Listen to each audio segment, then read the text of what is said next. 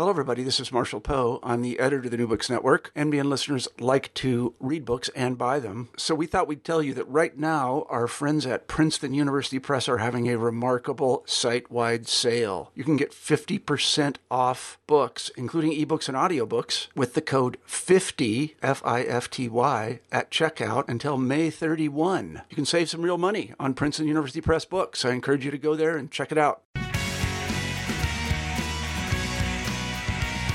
Hello, this is Lily Goren with the New Books Networks, the New Books in Political Science podcast. Today I'm joined by Bhakti Sringarapure, who wrote Cold War Assemblages, Decolonization to Digital.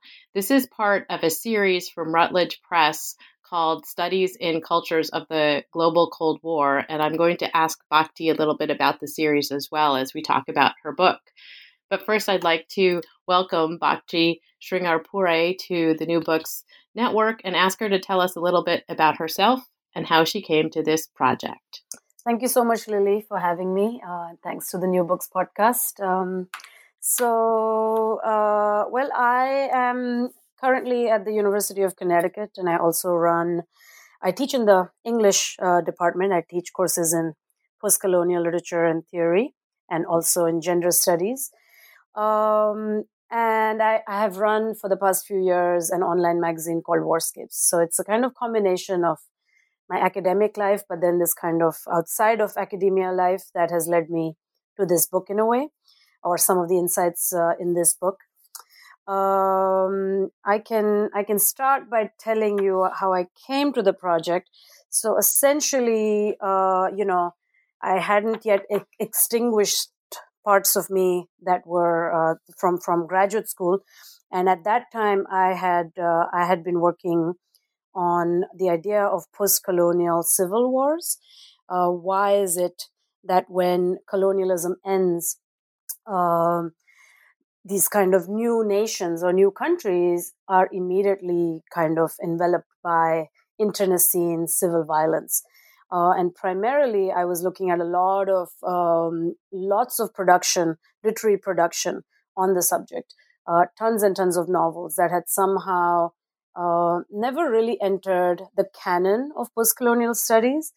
And I worked on this quite a bit in grad school in my dissertation and so on. But when I started working and was contemplating, a book, I realized that the essential component that I had forgotten to really think about with the civil violence, with the way in which canons, literary canons, cultural canons are formed, was the immense grip of the Cold War upon the post-colonial world. Because at the end of the day, when you think about the timeline of the Cold War and the timeline of various decolonizations across the planet, they are actually exactly the same.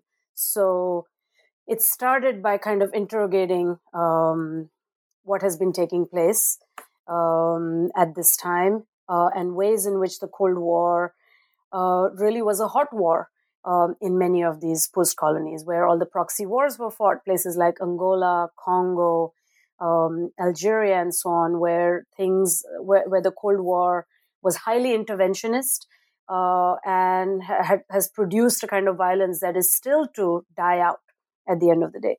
So the book then came out of an attempt to kind of place these ideas in motion, but also juxtapose them with one another.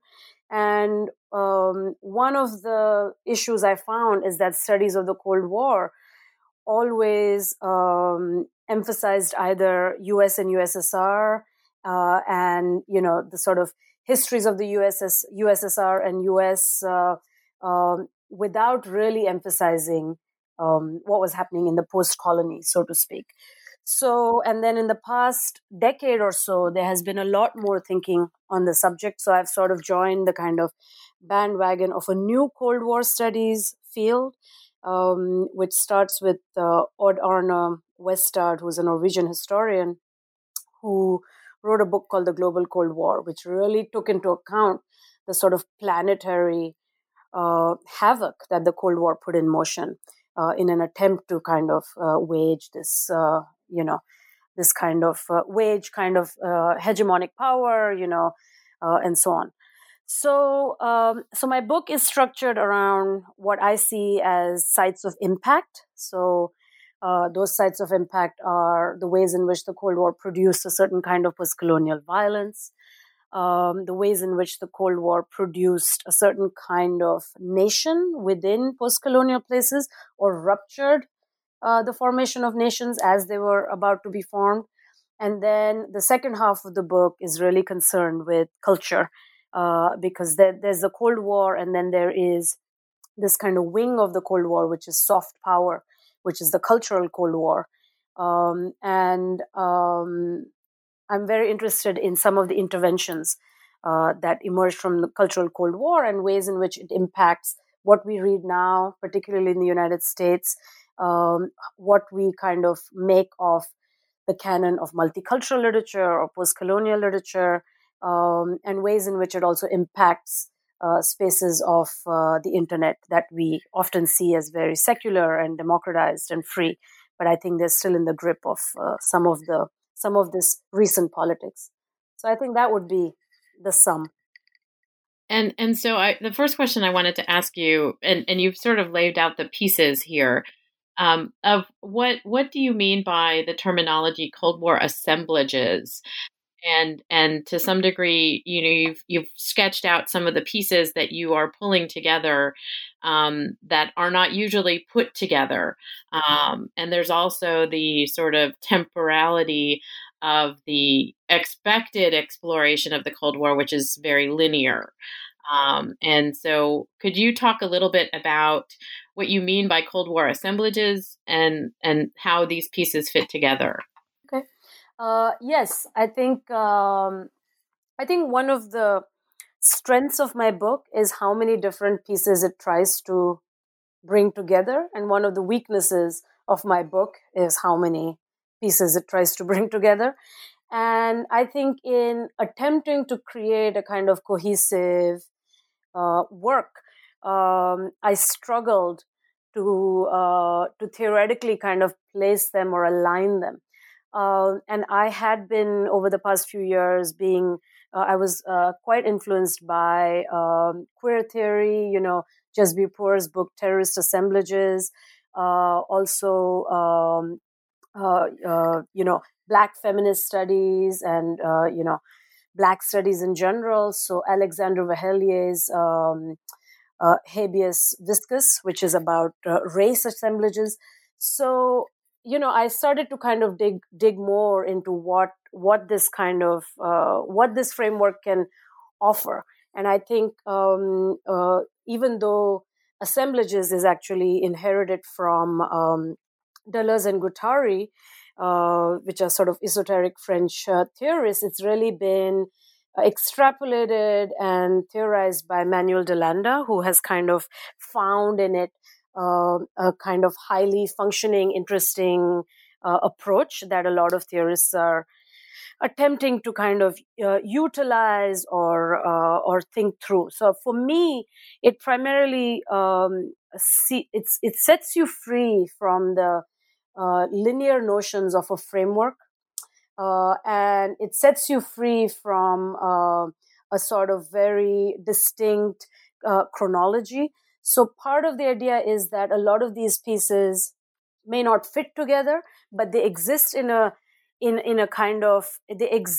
kind of symphony with each other in a way that yields a kind of world. So I know that sounds very abstract. So in a way, it kind of allows for me to collage a lot of bits and pieces. It allows for me to take seemingly contradictory theories, such as there is such a thing as a historical continuum, but at the same time, there are such things as epistemic breaks. So when you have these two contradictory ideas, it's hard to place them unless we say that, that they generate a certain world, generate a certain knowledge, but they don't necessarily allow for kind of linear interpretation. So I wanted to extend the scope of the Cold War, first of all, which is why I start with Gandhi and Fanon, Gandhi primarily is not associated with the Cold War because he died just as he was assassinated just as it was starting. And then Fanon also died before he could really say a lot about it. So I've already kind of pushed back in time to kind of think about what the influence of those might be on Cold War studies. And then to kind of enter the final part, which is the digital part, which is the digital world we now inhabit, I'm also pushing and straining at that end. So assemblages allows me a kind of freedom. Usually the term is used in art history, of course, and in art. But this is, of course, not that particular term. It's really allowing for what they say polyvalent functionality through collaging of various pieces and timelines and fields and disciplines to arrive at certain kind of knowledge formation. And that was one of the things that I found really fascinating and well constructed in your book was how you were pulling together different disciplinary components as well as the sort of conceptual idea of the Cold War.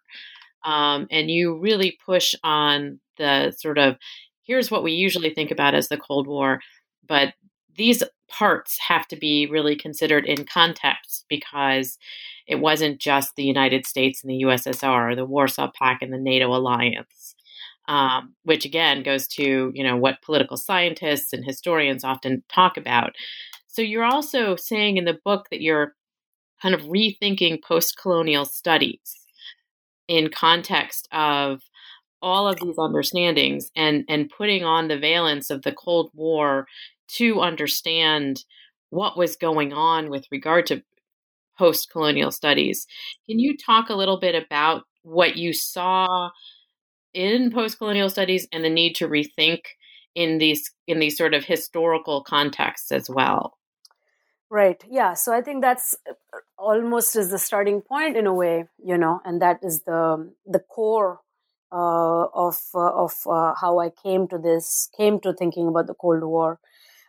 Post-colonial studies, as I studied it in graduate school, or as in the form that I'm employed to teach it in, does not engage with the Cold War, and it's a very odd and a very strange thing, because we see so much of the post-colonial spaces shaped by the violence of the Cold War, by the weapons flooding of the Cold War, by the proxy wars of the Cold War, by the assassinations of their leaders.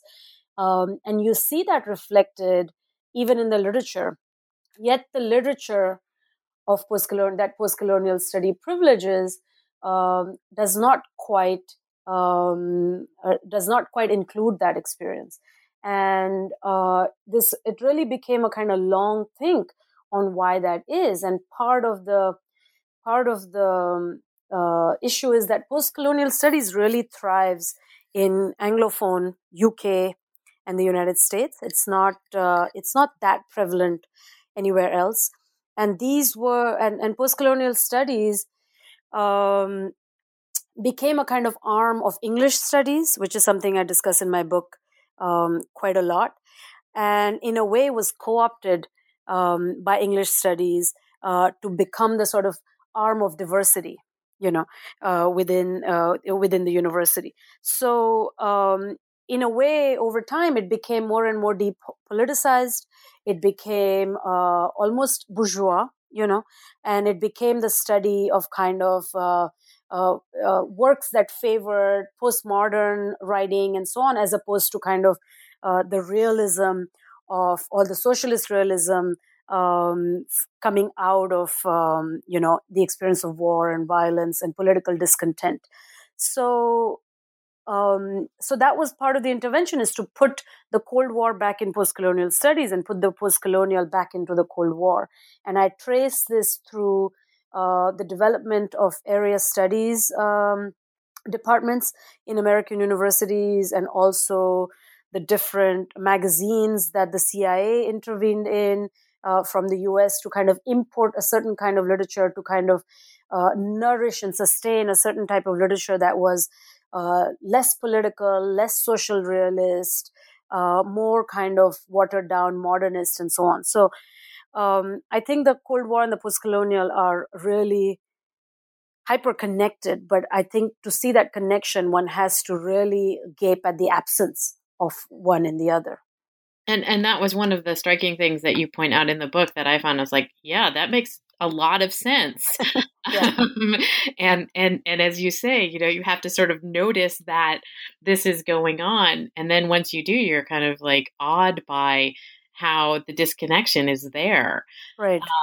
And this is actually what's exciting about the Cultures of the Global Cold War series, is that we are all alike in that thought. These are all literary studies scholars. They all have some training in post-colonial studies, the series editors, I mean. And I think the works they are trying to, they're really trying to fill this gap through this series is my sense, actually. And so I did want to ask you about this, what you're sort of talking about of the Cold War paradigm, which is this sort of second part of the book where you're talking more about the cultural Cold War and the vestiges that we are still experiencing, in terms of not realizing how much of the Cold War was infused into a variety of areas that we didn't necessarily anticipate. Mm-hmm. Yeah, that's a monster, long chapter, which is a synthesis of not just thinking theoretically about the post-colonial studies stuff, but also kind of being in the United States, being in grad school in the post 9/11 world where there was so much surveillance and kind of intense university politics playing out, and then also running my online magazine, where I learned again and again that there is a certain kind of taste that is ossified in the United States. There's only that the United States might be waging war in Afghanistan, in Iraq, but and they may have foreign policy interventions everywhere. But the books we read are never going. The books on the bestseller list are never going to reflect that. And how is it that year after year they don't reflect that? And part of me is able to locate that in what I call the Cold War paradigm, which was really a very intensive intervention. And I have to say at the outset that the USSR also had similar interventions, of course. It's just that I don't read or speak Russian, so I didn't study that part of it. I was much more focused on the American angle. Essentially, this kind of the soft power mechanisms put in place what has come to be called the Cultural Cold War, thanks largely to a lot of archive work done by Frances Stone Saunders in her kind of epic book, which kind of blew the lid on all these CIA activities of the 50s and 60s, where they had over 30 little magazines, small boutique magazines that they funded and produced and sustained and nourished in various countries in the world. And essentially, it was almost 15 years of uninterrupted sets of interventions through these magazines in all kinds of places, from Egypt and Lebanon to Uganda, Nigeria, India, Japan, everywhere really. And what I wanted to say in the Cold War paradigm chapter was that they kind of created a certain framework that we still abide by. And even though the CIA was found out, even though these initiatives were found out and exposed in the late 60s, we still remain in the kind of grip of this. And part of it is that for about 2 decades, these magazines cultivated a set of practices that have become very familiar to us. Some of them were more draconian, like they were direct intervention. If a magazine, for example, was publishing too much communist or socialist kind of leaning work, somebody would fly in and try to change the kind of editorial masthead. So those were lesser. There are lesser examples of that. The bigger examples are the more indirect interventions. And the indirect interventions meant rewarding and republishing and cross-publishing certain authors that fit a kind of liberal left agenda, a non-communist liberal left agenda, which some other writers, some other scholars have also referred to as a kind of watered down, apolitical modernism. So over time, this became the kind of style. This is what we've come to acknowledge is great writing. It's not icky. It's not overly political. It's stylistic. It's it's not kind of what can I say? It's not on the nose. And this kind of synthesized, and certain structures were put in place in publishing and so on, that we have now inherited a way of reading and a way of thinking that comes out of this time. And certainly this formula of cross-publishing, certain types of awards, what are the criteria for the awards, was very much put in place by these people, and a lot of powerful intellectuals that advertently or inadvertently were kind of supporting this movement. You see what I'm saying? Yeah, and so you also talk about the fact that it's not only in the journals, but also the way that it sort of made its way into literature departments and English departments throughout the Anglophone world, but particularly in the United States. Can you talk a little bit about how that sort of Cold War perspective and capacity sort of made its way in? And we're still, as you say, we're still sort of in that context, even though the Cold War is already theoretically already over. Right. So, I mean, there is actually quite a lot of very open scholarship on ways in which the Cold War infiltrated universities. And essentially, and that's very clear to us, right? We want, more nuclear technology, or certain communication propaganda mechanisms had to be solidified. So the intelligence agencies, the U.S. government sought scholars who could provide information in various countries, who would, of course, have great scientific minds, and so on. So I think that aspect of the Cold War and the university is very clear. But something like English, which is often perceived as a very passive sort of area of study, poetry and sort of pastoral, it's less understood why the Cold War would infiltrate there. And I think it's really complicated. And I think part of the thing is that there is a mix of things. So as we have English departments in the 50s and 60s becoming kind of retreating into a pastoral backdrop, not aligning themselves so much with political thinking, political writing, you then have a kind of eruption in the US with Vietnam, of all these protests, feminism, civil rights, and so on. And those things kind of come together. And what happens as a solution to how to accommodate all these new identities is to create area studies departments, which is something that the Cold War had already put in motion. So you then end up having like ethnic studies, African American studies, Tibetan studies, Asian studies, and so on. So everything ends up in these silos. And then English kind of returns to its more, what it's supposed to be doing, which is to read literature, to close read literary texts, to kind of stay away from very political activity. And then the kind of, the divestment from social sciences becomes even more apparent. And I think, all of this, in a way, at this point, when we think of area studies, we think of them as doing some of the greatest, most amazing work, and they do all the innovative work. They do all the mixing of disciplines, interdisciplinarity, and so on. But the truth is,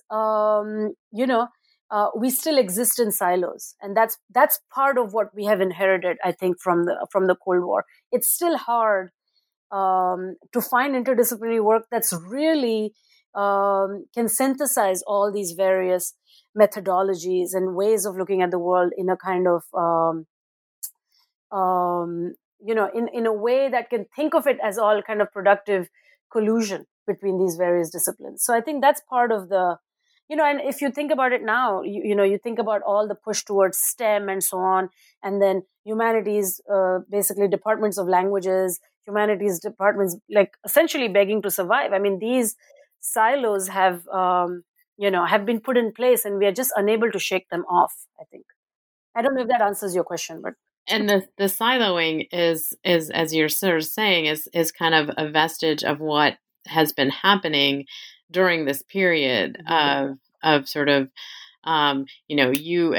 economists will study economics, and you political scientists will study politics, and you in literature will study Milton and Shakespeare, right. And never your paths shall meet.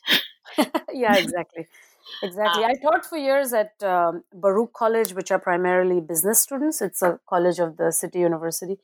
And it was during the time where Iraq was being invaded by the US and so on. And if I as much as wanted to talk about, let's read something that relates to what's going on outside. Let's think about this war. They would always say, war is good for the economy, where, you don't understand that. You're just English. So, but yeah. And you talk a lot in the first part of the book about political violence, which you also note is much more afflicting the post-colonial countries, the ones that were sort of moving towards independence or moved towards independence during this Cold War period. And that's where, as we know, proxy wars were being fought. But also you talk about the fact that there were assassinations that are transpiring, that are sort of new nations were immediately moving into civil war. And you talk about this also in terms of the political theory around what's going on. Can you speak a little bit about this concept of political violence as it was also being experienced? Mm-hmm.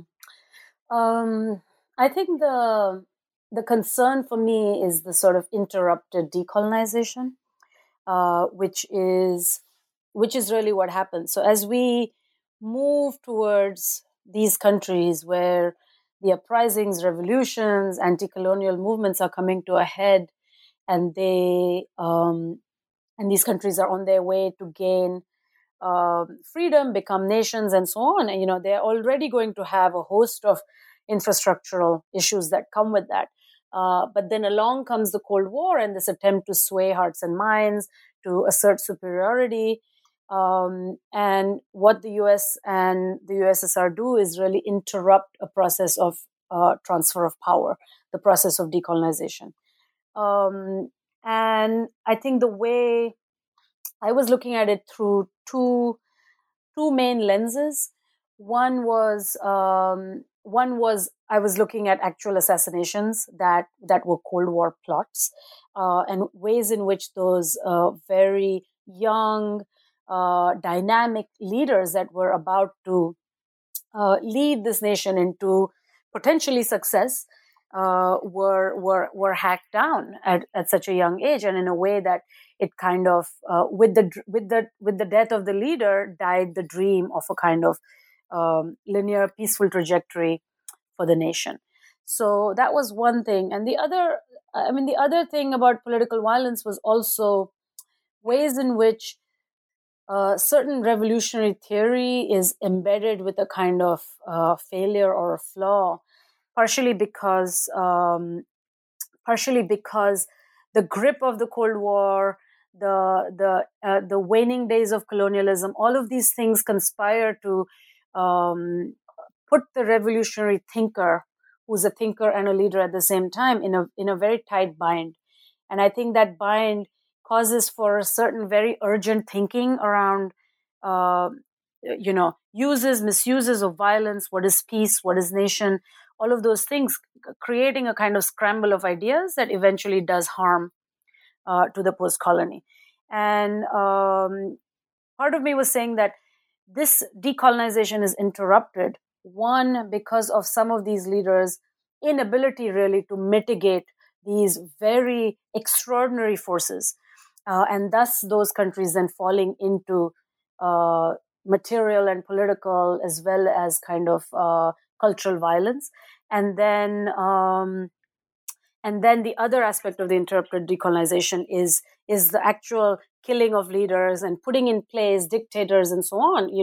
A tactic now we've come to see as familiar. As in the game of power. But these were the days when that was being perfected at the end of the day. So I think that's how I kind of conceive of how the political violence becomes really embedded in these post-colonial places. And I wanted to talk to you a little bit in that context about a term that you talk about in your book called nation time, because I think this is connected to, as you're sort of talking about, the capacity to lead and conceptualize leadership simultaneously, and what the nation needs to do, or what a nation needs to do. And this is, again, sort of put into this linear context that we're so used to thinking about when we think about the Cold War, that there were these points in it along the way. When the United States did this, or the Russians, the Soviets did this, or, another ally did something, the tanks rolled into the Czechoslovakia. But I really would love for you to talk a little bit about this understanding of this idea of nation time.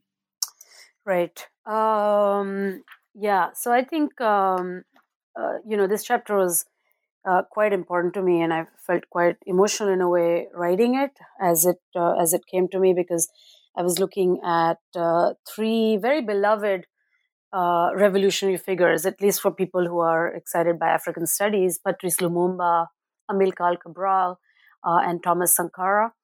And I was trying to understand their contributions, but also their assassination, and trying to really encapsulate what was going on within the frame of the Cold War period.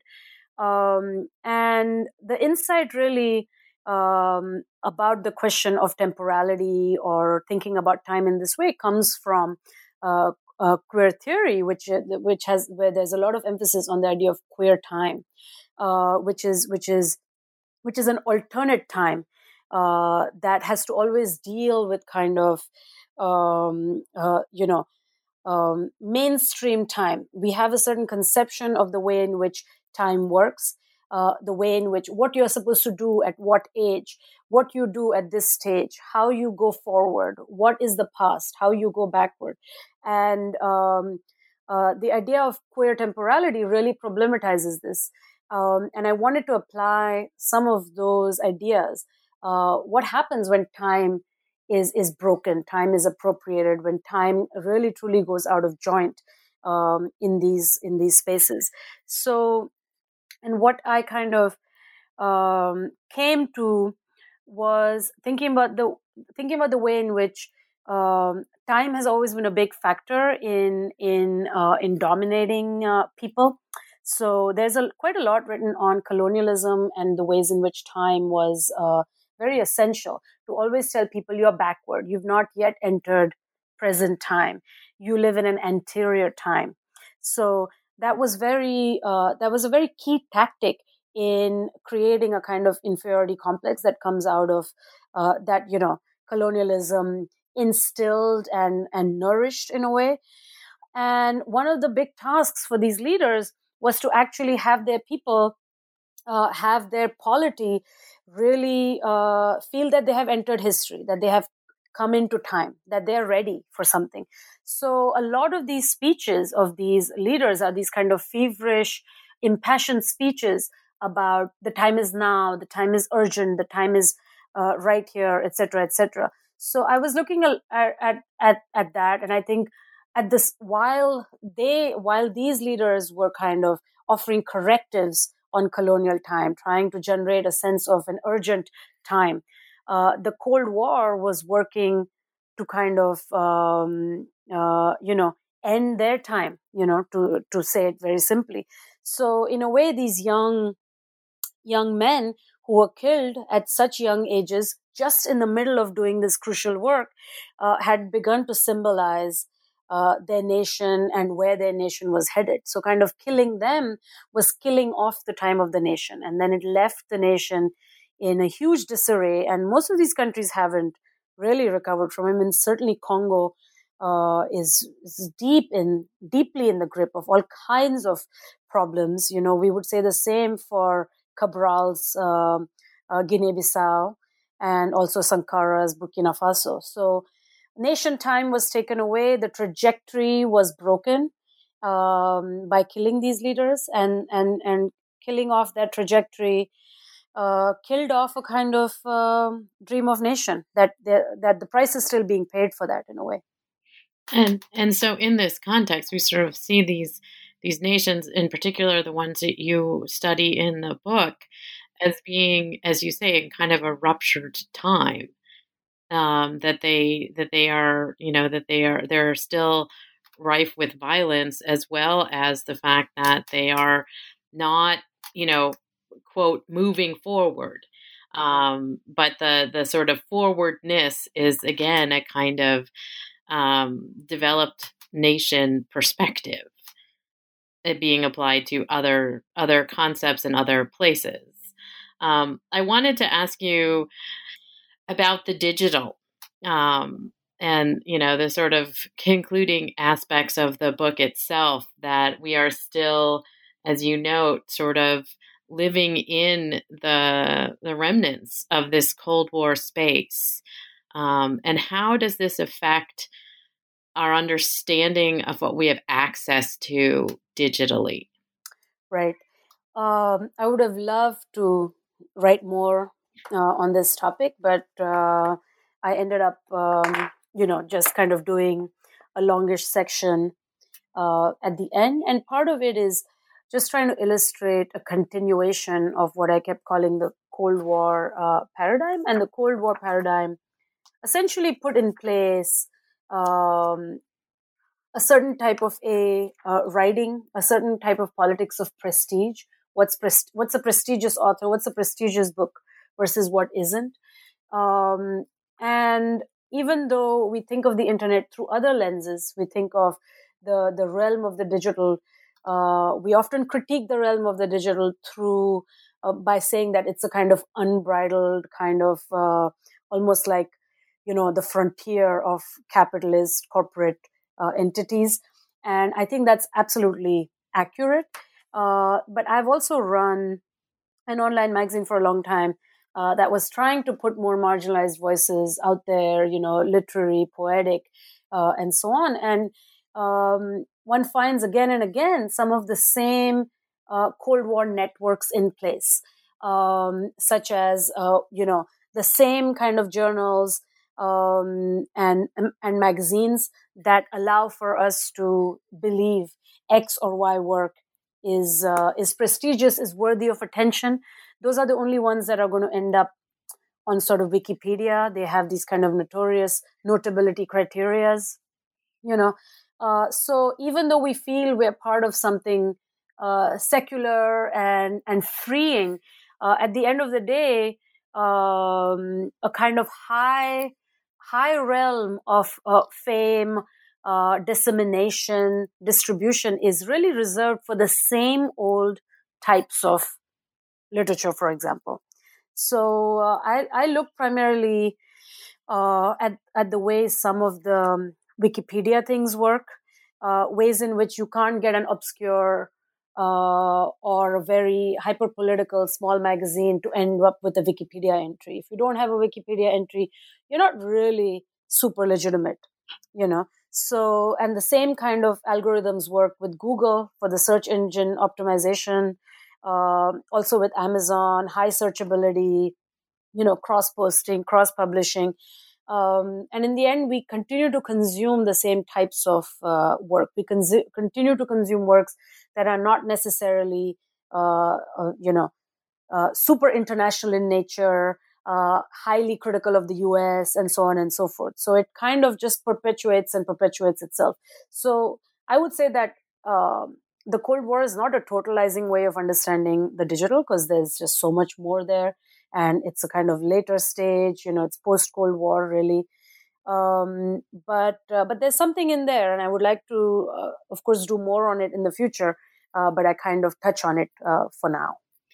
So my next question then for you is, what is it that you're working on now that you've finished this wonderful book, Cold War Assemblages, and that you're so intrigued by parts of it still, but I think that there may be other things that you're paying attention to. There were a couple of projects. One was I was working on this idea of digitality, but specifically as it impacts cultural production in Africa. But I think, those are turning more into articles and so on, so it may not end up being a book as I wished, which is, it was essentially the idea being that the digital kind of, generates a space for very radical, exciting ideas, and it can end up radicalizing people very fast and educating them very fast. But at the same time, it can dilute certain histories and certain ideas at the same time. So we end up with a very diluted version of radical thoughts. So that was one project, but I think it was supposed to be a book, but it may end up being more a set of articles.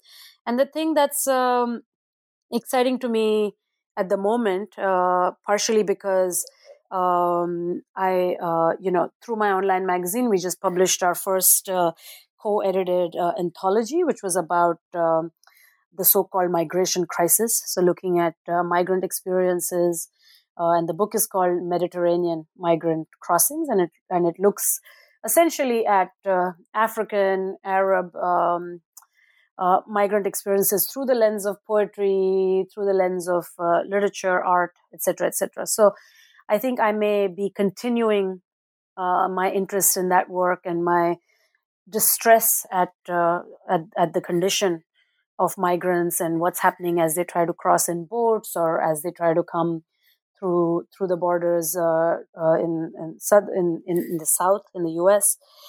And I'm trying to kind of figure out a way to think more about this. I have a Fulbright coming up in Kenya, and I will be working primarily with some of the intra-African migration that as you know, Kenya has a couple of very large refugee camps.